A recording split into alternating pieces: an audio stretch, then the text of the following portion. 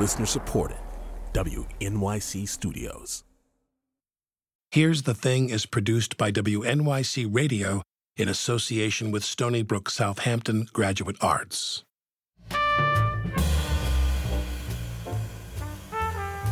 This is Alec Baldwin, and you're listening to Here's the Thing, my chance to talk with artists, policymakers, and performers, to hear their stories, what inspires their creations, what decisions change their careers, what relationships influence their work. The best story Esquire magazine ever published is titled, Frank Sinatra Has a Cold. That's according to Esquire itself, back in 2003, selecting from its 70-year archive, which includes writers like Raymond Carver, Ernest Hemingway, and F. Scott Fitzgerald. Gay Talese wrote Frank Sinatra Has a Cold and many more articles along with several books. He sticks to the facts and tells layered, compelling stories about the famous, the not-so-famous, and the infamous, like mafia legend Bill Bonanno. Talese spends an unconventionally long time with his subjects. It pays off with a depth and complexity hard to find in journalism today. For Gay Talese, achieving this requires both instinct and skill.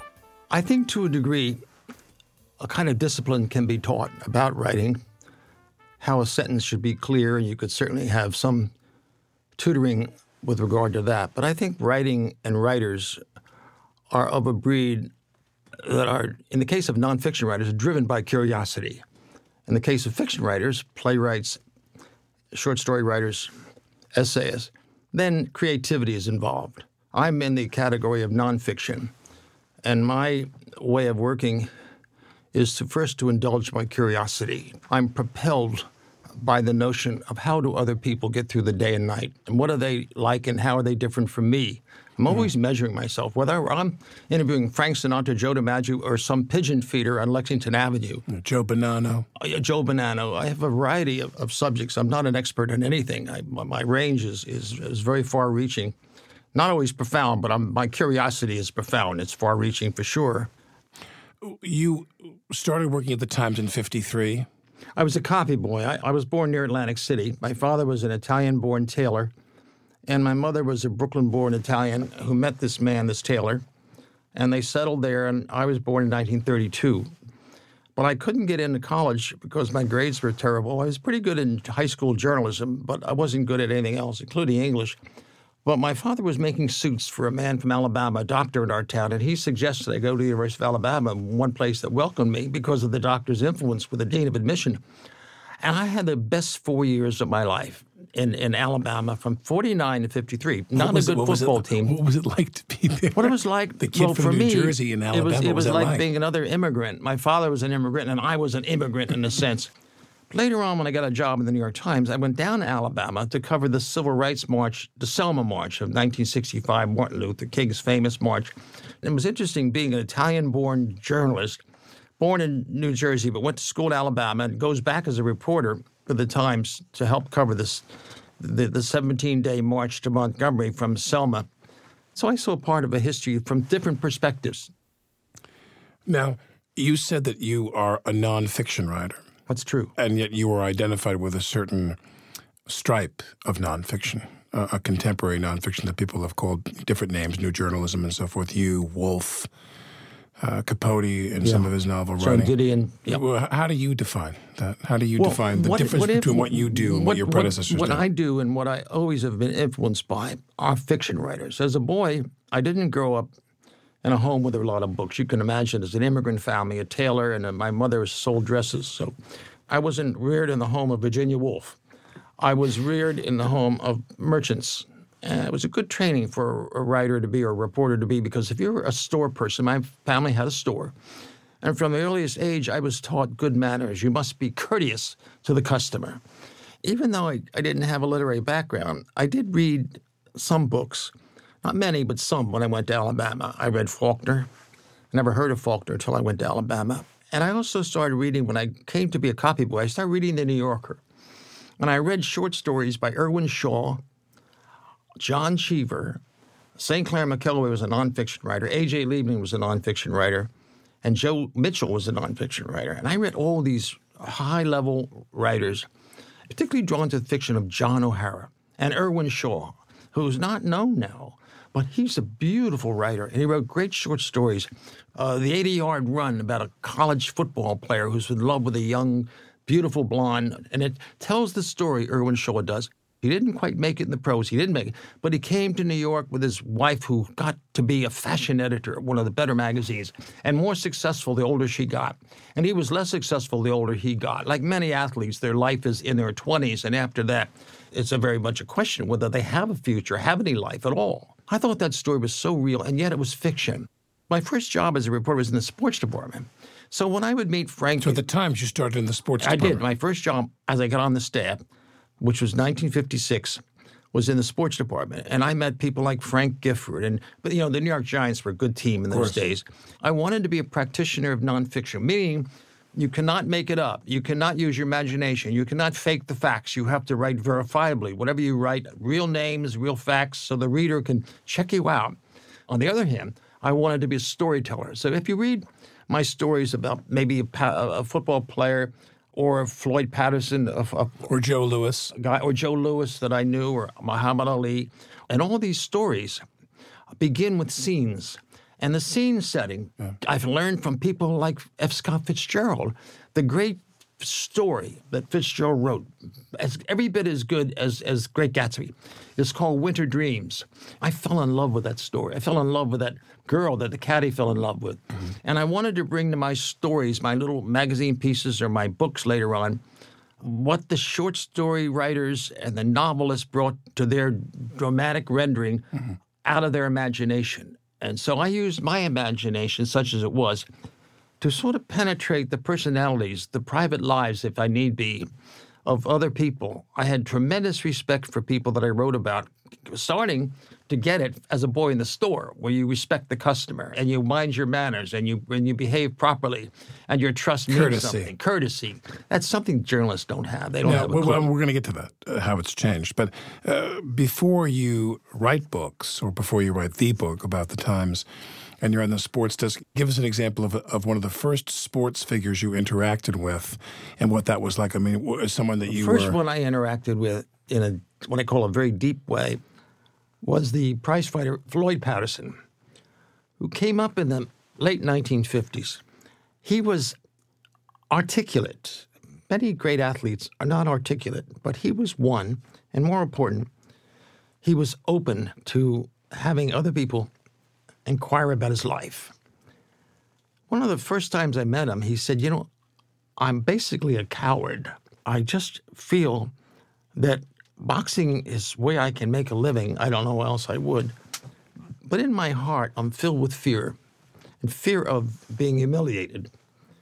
And then he told me that he didn't want to be spotted in public, particularly when he lost a fight.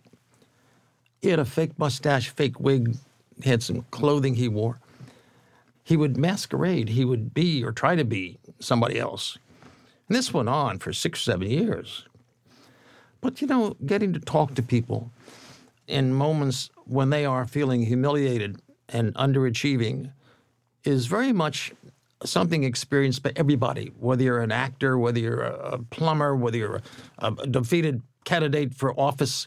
Everybody has to know disappointment, a sense of rejection, defeat. It was a different time in terms of protecting them, wasn't it? It was a different time in terms of you weren't there to pull the covers on these people. We live in such tabloid times now where writers, regardless of their I even see, like with publications like the Times itself, they can't help but have some kind of armchair reduction of you and some kind of psychoanalysis of you. They don't just write the facts. No, they don't. What was it like back then? You weren't there to pull the covers on people. I never wrote about a person, and I've written about hundreds and hundreds of people, that I couldn't go to see again. I never had someone that wouldn't see me. In fact, my attitude was the story's never over. I could write about someone that's a performing athlete or performing actor, and then 10 years later go back and see them again. I wrote about Peter O'Toole, my favorite person, in 1963, not long after he did Lawrence of Arabia. I kept in touch with him for the next 40 years. I believe that people, as long as they're alive, have more stories to tell. Just because you publish an article in the New York Times or the New Yorker magazine doesn't mean that the story's over. It means your interest is over. But mine never abated. I was always curious and continue to be affiliated with people I wrote about because I was sharing a part of my life with them when I was young and they were young. And as I've gotten older and they've gotten older, I wonder how did it turn out? And I can see in some of the public figures, because you know what's happened to them, because they're occasionally still in print. But my curiosity is to write about them when their life is done. I mean, when I wrote about Joe DiMaggio, his career was done. I wrote about him in 1966. What was he like? Bitter?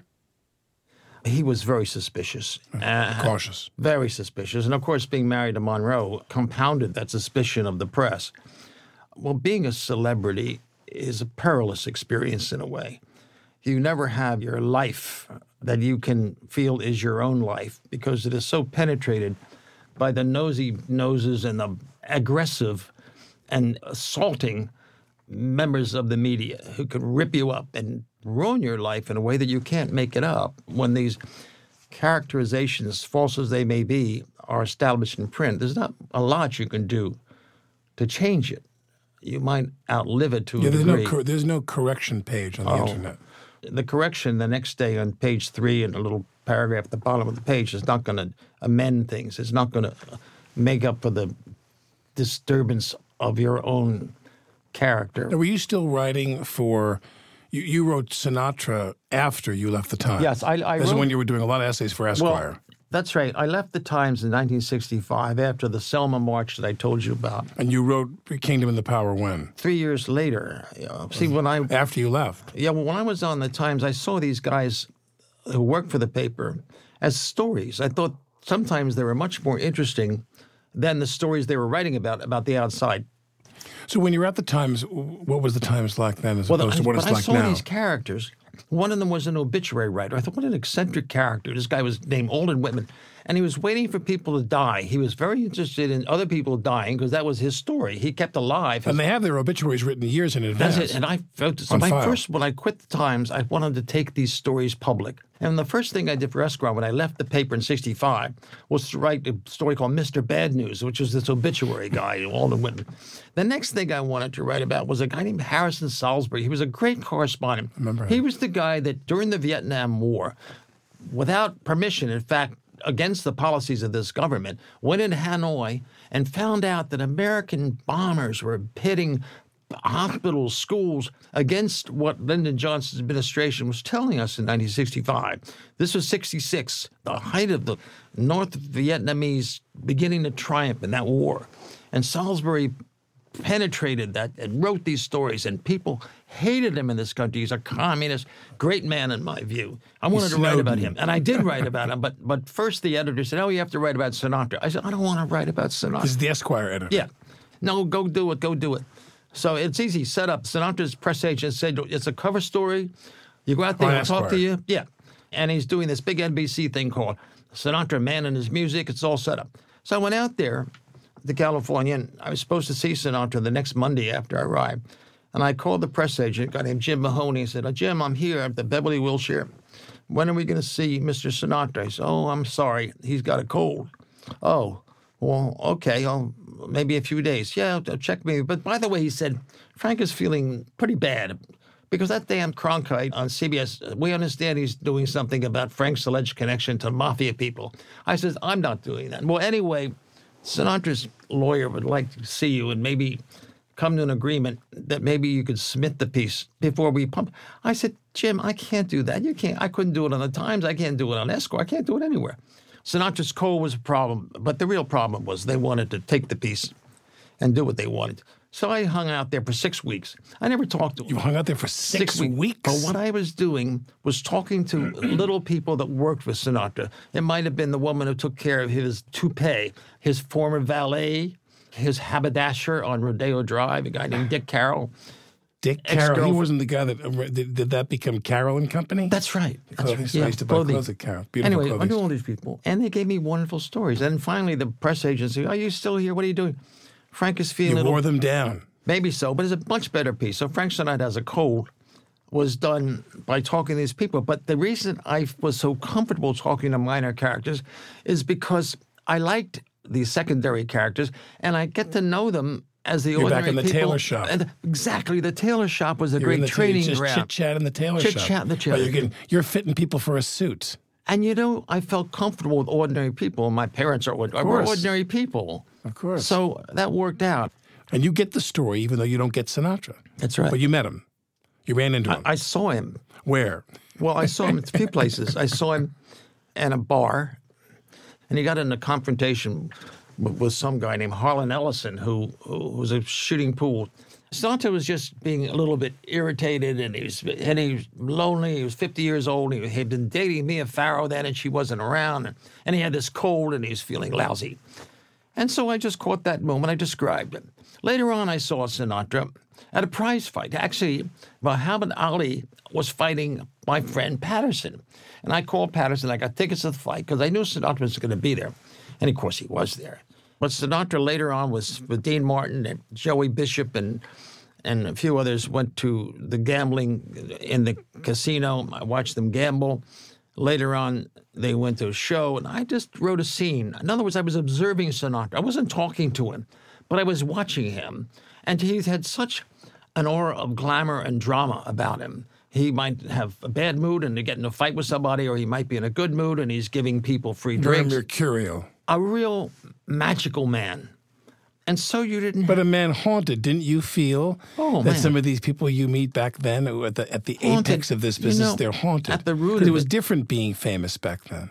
But if you're extraordinarily talented, that goes for now as in the era of Frank Sinatra's fame or before, you're living up to expectations that cannot be long met. If you are a great performer, it could be a musician, it could be an opera singer, it could be Renata Tebaldi, it could be Frank Sinatra. When you are at the height of your game and you have to continue to perform in that high level, that supreme level, you're under constant pressure. Stress. And the stress of the critics who are not in love with your success anymore. They're tired of your success. They want to contribute to your destruction. Very interesting that you said they're tired of your success. They're tired of your success. And they're motivated by being destructive because they want to be affecting your life. And the only way they can do it is to target you, to sink your floating vessel. And when you're at the top of your game, you not only gain a lot more fans, but you gain a lot more enemies. I mean, to go on and on and on. So few can survive for so long when you're at the top. Gay Talese never met Sinatra, but after the singer died in 1998, he says he met Tina Sinatra, his daughter, and she told him she liked his article. Talese asked if her father had ever read it. He probably did, she said, but he'd never admit it. I'm Alec Baldwin, and here's the thing. Take a listen to our archive. More in-depth conversations with artists, policymakers, and performers like Debbie Reynolds. We discovered we have something in common. I'm Aries. I'm born April Fool's Day. I just had my birthday. I just had my birthday. Aries is very stubborn, but very, really good person. I mean, I don't think that there's a bad bone in the body other than our temper. You're known for your temper. No, that's not true. But it's not true, right? That's just all a lie. It's just that that's the press making up things, you know. Go to here'sthething.org.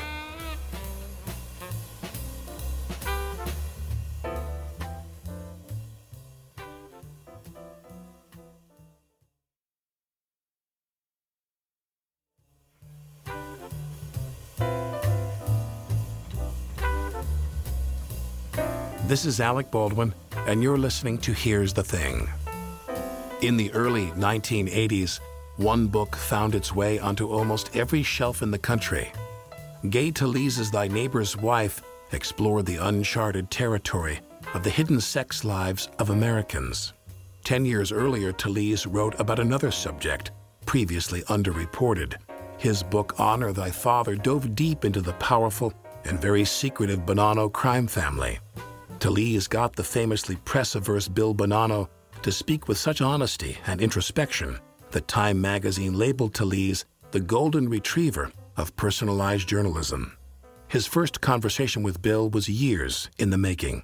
Well, I met him in my final year at the New York Times, but I told you it was 1965. One of the last stories, in addition to the Selma story, was the cover of the indictment of the Bonanno father and son in federal court in Lower Manhattan. And I met him briefly through his lawyer. Bill Bonanno was my age. I knew his father was born in Sicily. My father was... Joe Bonanno was the Joe father. Bonanno was born in Sicily. My father was born in Calabria, close to Sicilians. So when I was a reporter, I went to Bill Bonanno during a recess in the hearing in federal court, and I saw his lawyer named Albert Krieger, and I said, Mr. Krieger, this is your client, Mr. Bonanno, who's my age, incidentally. Someday I'd like to write about him. And Krieger said, no comment, no comment. I said, I'm not looking for a comment, I'm looking for a story. He said, but someday, it doesn't mean this year, next year, sometime, because sometime this guy is going to die, your client, Mr. Bill Bonanno. And Bill Bonanno's looking at me, saying nothing, half smiling. And I said, somebody's going to die. I hope it's not with a bullet. But if he dies, his obituary is going to come from information of the Justice Department. The cops are going to write the story. And so, no comment, no comment. I said, okay. I kept writing and calling him for the next year and a half. 1967, Mr. Bonanno, his lawyer, Albert Krieger, the younger Bonanno, Mr. Bonanno will have dinner with you as long as it's off the record. It's absolutely off the record. He took me to some Johnny Johnson's, a steakhouse near the UN, run by mafia guys. So the lawyer Krieger and Bill Bonanno and I, three of us, had dinner, had a steak, had a drink. And I said, what about your family? He said, well, they live at East Meadow, Long Island. And I said, I have two young daughters. You have daughters, young. Why don't we have dinner sometime? So Bill Bonanno said, well, okay, you can come to my house. Bring your wife and bring To East Meadow. Yeah, East Meadow. And my wife went to a convent school. She's a Manhattanville graduate, my wife is. And the wife of Bill Bonanno is also a convent-educated girl. So the two women, the Irish Nana Hearn, who married Gay Talese, and our two daughters, Catherine and Pamela, went in my little TR3 sports car way out to East Meadow. And there were these big Cadillacs and parked outside of Bonanno's house. And he sees me pulling in with his car. He welcomes us. We had dinner, and we met the bodyguards and all that stuff. On the way out, he said, you know, it's dangerous driving that car with those children. He says, I said, we love the car. Next day, I get a call. He says, you know, I was thinking about your car. I have a Cadillac for you. Oh, no, I don't want, but it's dangerous what you're doing. I said, listen, you live with your danger. I live with mine. Don't worry about it. But we became friends. It took me 2 years. And finally, in 1970, he said, I'm going to talk to you for the record, finally. And I went over there. What do you think changed? He just grew to like it? I'll tell you what's going to change. In 1970, he'd been indicted for credit card fraud. He took a stolen, somebody took a card, and he was running up a lot of bills. And they sent him 4 years to go to Terminal Island in California, where he was going to go. In fact, they sent him to jail, and his roommate was G. Gordon Liddy, was in a cell with Bill Bonanno. You know G. Gordon Liddy, who was in the Watergate story? The only guy that had any integrity and didn't rat on the president was G. Gordon Liddy. So he got along with Bill Bonanno very, very well. He understood omerta. Yeah, they understood. So I became friendly with Bonanno. He then was temporarily living outside of San Francisco, place near San Jose, called California. And I met his wife, and I hung around there for a whole year before he went to jail for 4 years. That's when I did the story. And the story is really, in a way, it indicated something of the Sopranos' approach to the story. I was interested in family life, the wife, the children. And it was preordained he would go into that business because of his father, or no? Yeah, it was. Preordained. And why not? Sulzberger went into the business because it was a family business, okay? Gay Talese didn't become a tailor because it wasn't much of a business. If my father was Ralph Lauren, I might have worked at Ralph Lauren, but I didn't. So I didn't become a tailor. So preordained that Bill Bonanno would follow his father. Absolutely. But when that book came out, I made a fortune. I sold it all over the world. I had a movie deal with CBS. I made about $1 million and more to come. And I set up with my lawyer a trust fund, an education trust fund. And I put my two daughters through college. And the four Bonanno kids, when I met them, were 6, 7, 8 years old. I put them through college. My lawyer. Wow. And one of them became a doctor, and none of them became gangsters. So we broke the mafia cycle. Wow. And that was my big humanitarian achievement. Now let's talk about your other humanitarian achievement, which in the several years I'd run into you in New York at events, and I'd see you out there. I'd run into you at Elaine's, every now and then. You're so splendidly turned out, and you're such a gentleman. And so I honestly look at the book Thy Neighbor's Wife, and I think this is just another function of your curiosity. And do you sit down when you write a book like that and say, I'm going to start doing some research, and the research leads you down these different alleyways and byways, and you just keep going and saying, this is my job? Or did you stop along the way and say, I got to think about this? Well, let me tell you the way it started. First of all, I was reared as a Roman Catholic, and because of how old I am, I came out of the 1950s. I'm really a product of post-World War II Catholicism. I was taught in my little town where there were very few Catholics, some Irish, a little parish. I was an altar boy. I was one of the few Italians in that parish. We had a strict code of behaviors. You shouldn't masturbate. You shouldn't read filthy literature. You go to Mass and you had the Catholic Index. I was warned not to read this, not to look at this, evil thoughts, all that. When I come of age after college and go to become a copy boy, the whole policy with regard to morality was changing. And in the 1960s, at the period of the Vietnam War, the hippies, the sexual music, revolution. The sexual revolution. And so I was married at the time, and I had these two daughters. And one night, my wife and I went to P.J. Clark's. It was 11 o'clock, walking up Lexington Avenue. We live in the East 60s. And I saw this sign on a building on 58th and Lexington across from Bloomingdale's. Said live nude models. I couldn't believe the sign. And I said to Nan... By Bloomingdale's. Across from Bloomingdale's, other side of the street. Hard to believe they have that there. Live nude models. Yeah. I said, let's go and check it out. She said, no, you go. I'll see you at home. I go up there, and they were closing this. And the guy says, what is this, live nude models? It's just... So when your wife said, you go, she didn't care? No, she said, I don't want to go up. She did care, but she didn't care. She knew that I was a very curious guy. Right. I'm essentially a reporter who liked to indulge my curiosity. You're open for anything. Absolutely true. And the guy said, it's a massage parlor. It's closed. Come back tomorrow. Next day I went back. I was amazed. A massage parlor, what's that? They gave you a book. There were 5 or 6 photographs of different women, room 1, room 2, room 3, room 4 in each. And he says, it's $30 for a massage. I says, okay. I picked somebody, and they go to room 3, and some young woman, articulate woman, comes in with a Southern accent. She says, take your clothes off. And I said, this is a massage you're giving me? Yes, take your clothes off. I took the clothes off. She took her top off, but she was wearing a little mini skirt. And I said, you have a Southern accent? Yes. Where are you from? Alabama. I went to the University of Alabama. She could not care less. She goes, hurry up. I was hoping you were going to say you knew her. I was like, what a place for you to be reunited all those years later. And you know what it was? What they do is masturbate you. Sure. I thought, what incredible, to masturbate you for $30. And I was listening while being masturbated and enjoying it. I was also had my ear, I'm wondering, who is this girl? She told me she was going to school at Hunter in the daytime and working the massage parlor in the latter afternoons. She was a college-educated person. I later on found out that all were college girls in this massage parlor. Sure. I was amazed. The college girls... I shot a movie in a bar in New Orleans, and all the strippers in the bar, we rented a bar, and they hired these women that were real strippers. And I talked to this one girl, they say cut, and she put the bathrobe on, and she'd sit down and smoke a cigarette. I said, what do you do? She said, I'm going to Tulane. And they were all in college. Incredible, yeah. College kids. And that was true. So I thought to myself, while enjoying the process and being massaged to orgasm, no doubt, I'm participating fully. At the second time, my second head is... There's a story here. Who is this girl? Who are these women?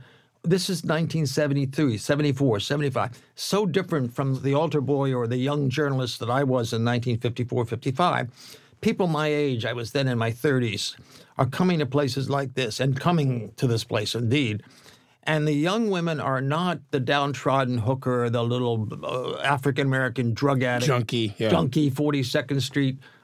They're educated people, and they're educated in a way that is not so prohibited, that is not so restrictive, that is not so Catholic guilt mentality, you can't do this, you can't do that. But you don't think that they were doing this or do you believe they were doing this as a form of sexual self-expression, or were they people who were, they wanted money? They were making money. They were paying their way through college. They were being exploited. But the point was, they weren't being exploited. They were exploiting the men like me, but I was both typical of the male clientele.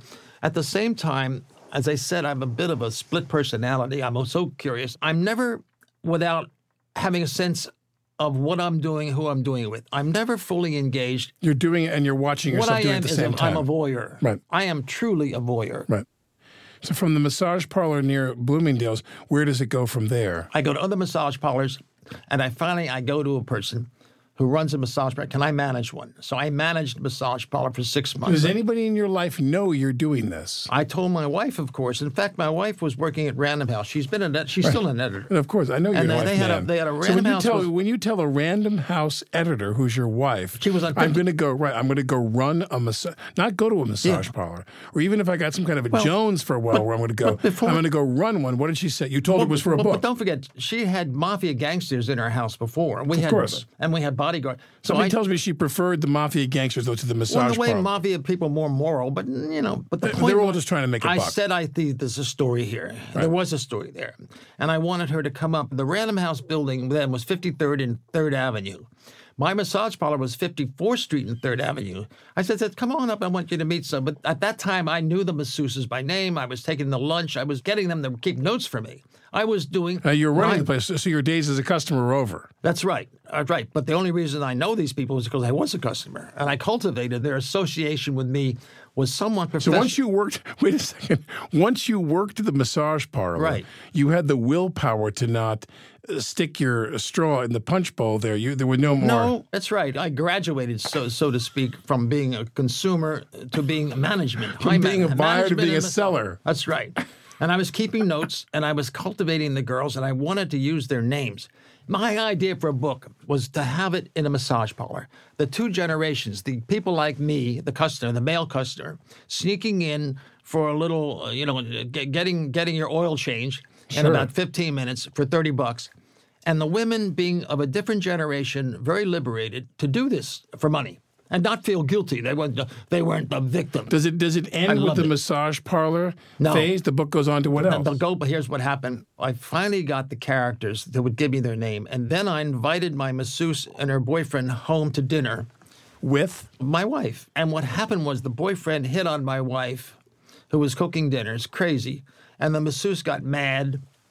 And my wife said, this is the end of it. I don't want to be associated with your research. But I lost the masseuse for my story. She got very angry. So then I went to California, and I heard about this place called Sandstone. It's a club of nudists.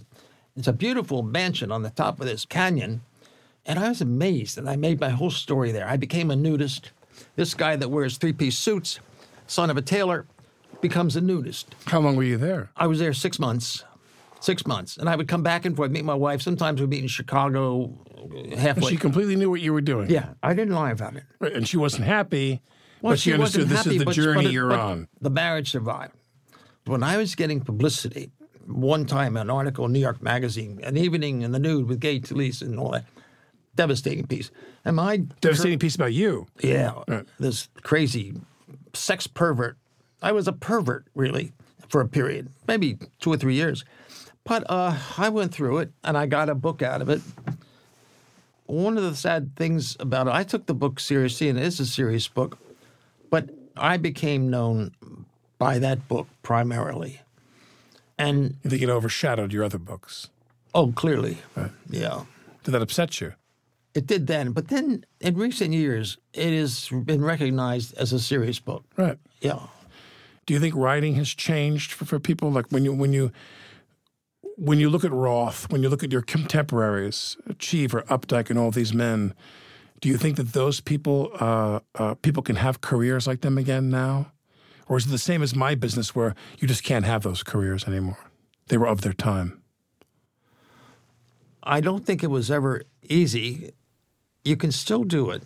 Now, what has hurt my line of work is the tape recorder. I don't use a tape recorder. I hang around with people. I'm not necessarily interested. You use shirt boards. I use shirt boards. And you round off the corners so they fit in your pocket. pocket. I have a little package. I wish if we had television, I have these things here. I'll leave some with you. But there are good writers. Now, you see most of the good writers now are in the New Yorker.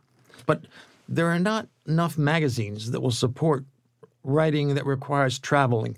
In order to write well, sometimes you have to experience on-site research. You have to travel. Right. You can't do it through Google. You have to get off your ass, get on the train, get on a plane, go somewhere.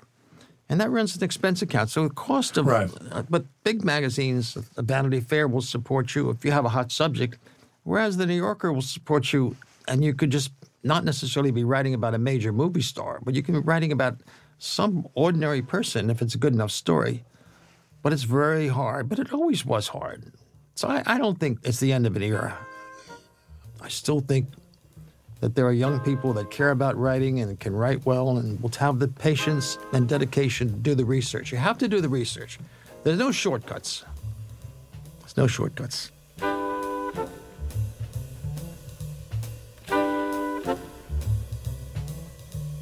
You can read Gay Talese's story about retracing his steps across the Edmund Pettus Bridge in Selma 50 years after the march, along with his original account from 1965 at the New York Times website.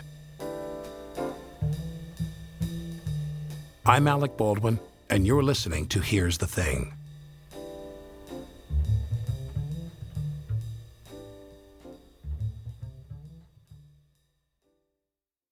Here's the Thing is produced by WNYC Radio in association with Stony Brook Southampton Graduate Arts.